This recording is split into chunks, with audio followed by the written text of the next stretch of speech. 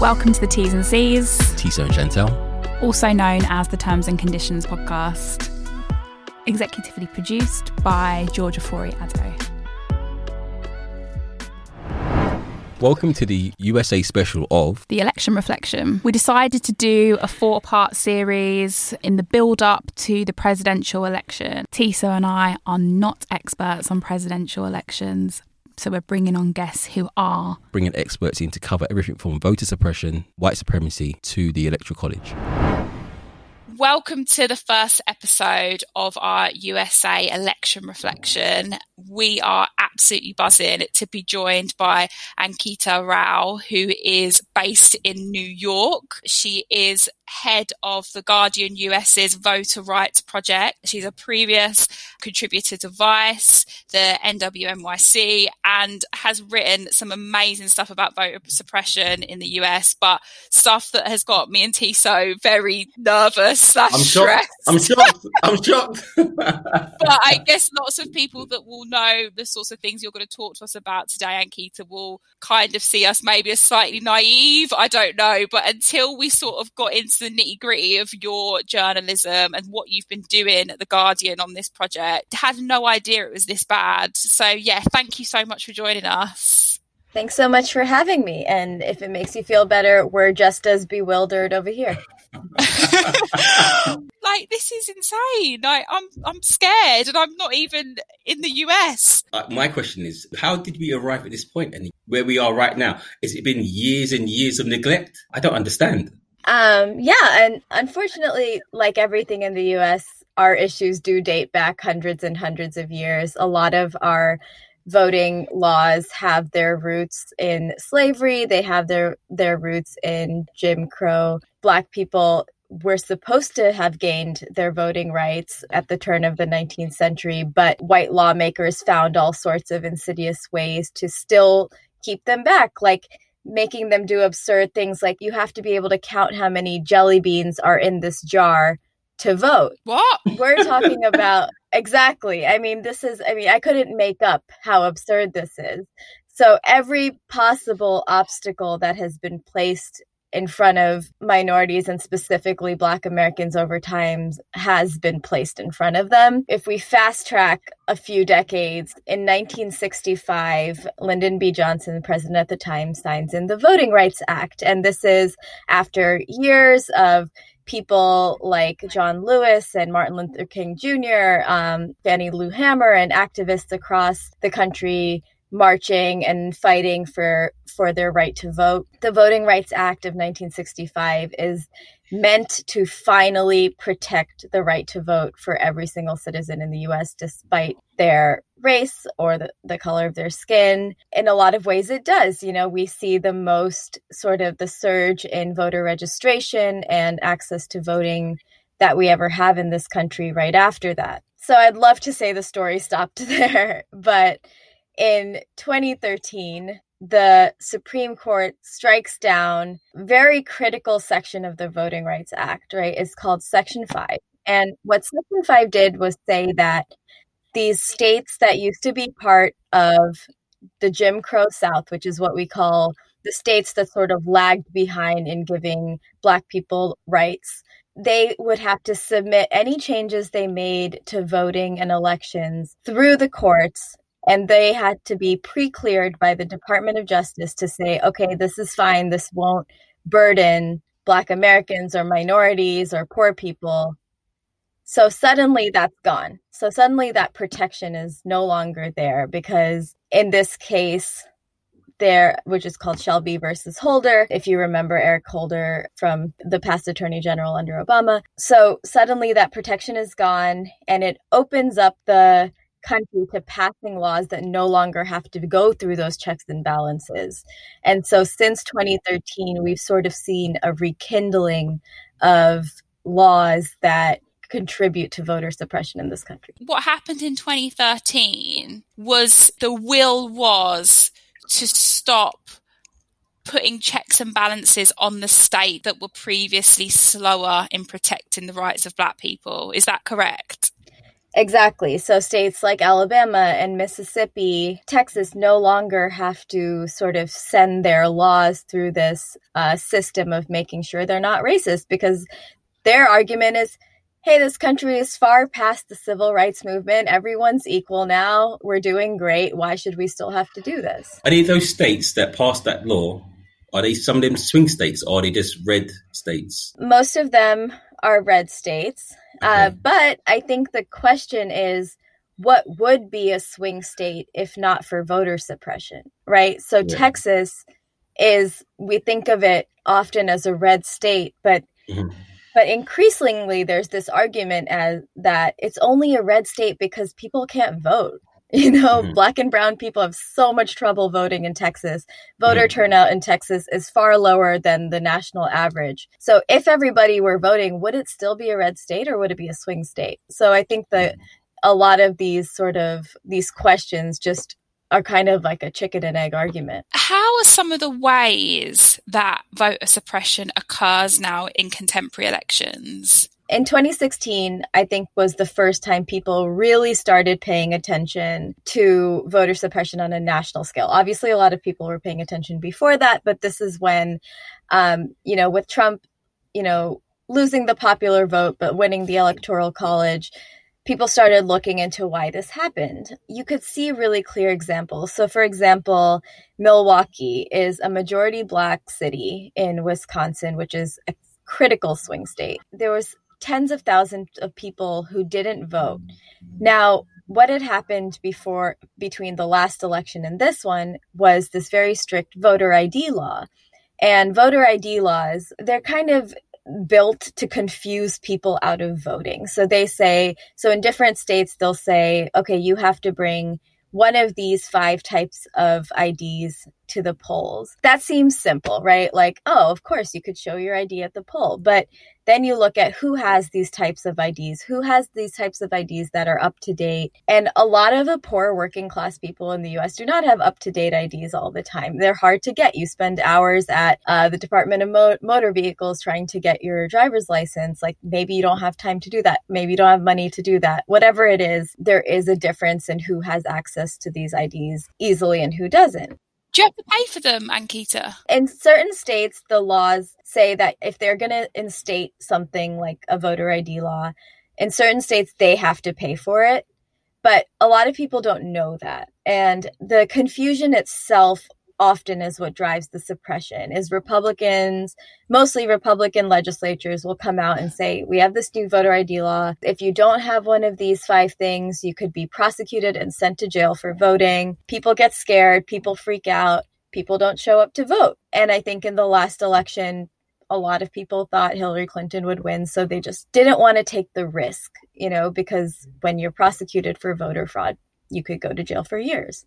So that's one obvious way of voter suppression. The whole process seems very confusing. The idea that you have to tick all these boxes is so confusing to certain people. Even just as an observer, when I was reading, I was thinking there's so much information here just to go and vote. I would argue it's less hassle not to go. It's really difficult, right? Even for someone like me who covers voting rights. This year, I had to think 10 times about how I would vote in this election during the primaries and now. And obviously the pandemic made that more difficult. But I think even in a normal circumstance, right, every state has different laws. We don't get time off for voting like, other countries do.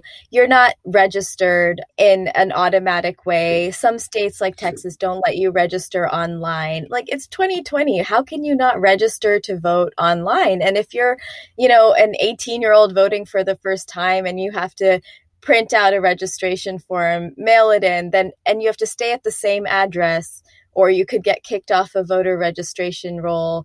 Maybe you went to college and you can't get your ballot there. Like, there's a million things in front of you that make it very difficult. I remember reading something you said about the signature. Your signature has to match exactly to a signature they have on file. And that's arbitrary. I mean, think about what your signature might have looked when you were 20. And I don't know how old anyone is here, but 20 and 30, right? Like, I used to change my signature, it became just a scribble as I had to sign more things, right? If someone had to compare those two signatures, they would think, they could easily say this is a different person. And not only is signature matching an incredibly flawed and sort of strange system, but the people who are determining this have no training. They're not people who are, expert in handwriting and linguistics and all of these things. They're normal election officials who get a couple of hours to look at two signatures. So I think that has come up a lot, especially this election, because more people are voting by mail, and that's when they do that stuff like signature matching and that kind of thing. And people are really worried their ballots will get rejected and not count in an election that could be determined by a handful of people in swing states. I just want to recap for 1 second. So in Texas, you can't register to vote online. Is that true? Yes.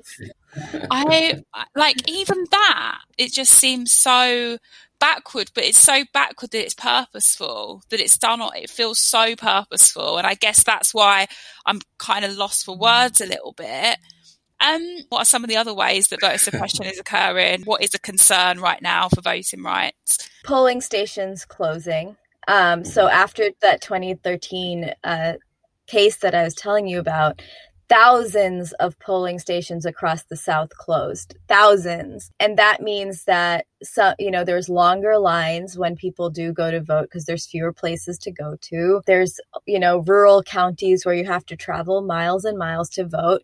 These are the same states that have very strict mail-in ballot laws. So you can't just mail in your vote. You have to show up at those places, and there's fewer of them. And some of them are, there was a case of a polling station in a Black community in Georgia that was attached to a police station. And this is, if you're in a community that has a bad relationship with police, which no shock to the world right now that a lot of places in America have a bad relationship with the police, and then you have to vote right there, like that in itself could deter you from voting. So the polling stations closing has been a big one. And the sort of addendum to that in the pandemic voting era is that they've not only closed the polling stations, but they've closed the drop boxes to drop off your mail-in ballot. We just had a story about this on Saturday, which this county in Texas, Harris County, which is bigger than the entire state of Rhode Island. Maybe that's not a very great comparison for an international audience, but this county is huge. Millions and millions of people, 20% Black, 40% Hispanic. And there's one place where you can drop off your ballot. During a pandemic, when people don't want to wait in line, there's one place you can drop off your ballot. So just thinking of these sort of absurd ways. And then the voter purge rolls, which I mentioned before. So different states. So the voter registration roll is where everyone who's a registered voter should be on basically a list in each state. Fine. And the states are legally required to update those lists to make sure that if people die or they move, that they're no longer on their list. Of course, again, fine.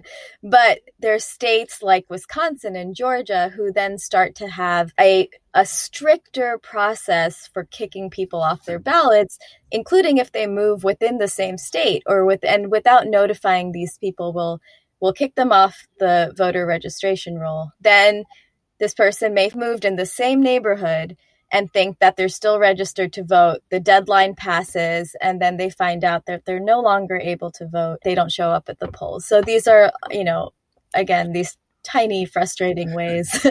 I think like something that's really just staying in my head, and I just can't get out of my head, is the fact that after this legislation changed in 2013, they closed all the polling stations. They no longer had to be purposeful in showing that they were recognising histories and contemporary inequalities faced by Black people within those states.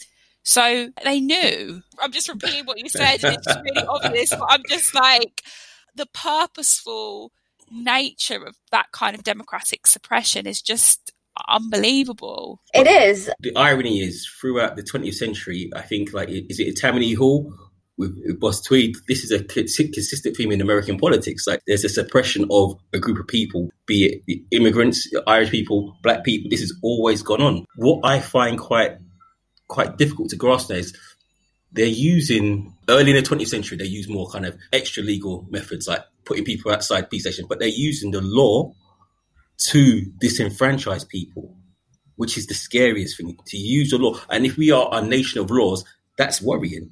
Where's our protection? Exactly. These are legal voter suppression laws, and they are constantly riddled in court cases where they get overturned one year and back the next year and overturned one year. And they're fought between civil rights groups and usually, Republican legislatures back and forth. And I think that leaves people in the middle constantly, right? Because one year you might need to show this ID, the next year you don't. If you're an average human who's not obsessed with thinking about voting 24/7, where does that leave you? Ankita, it would be good to sort of end this episode thinking more about the next month and in the weeks ahead. Like, what are the sort of headlines about voter suppression that people should be concerned about with regards to what Trump's going to be doing?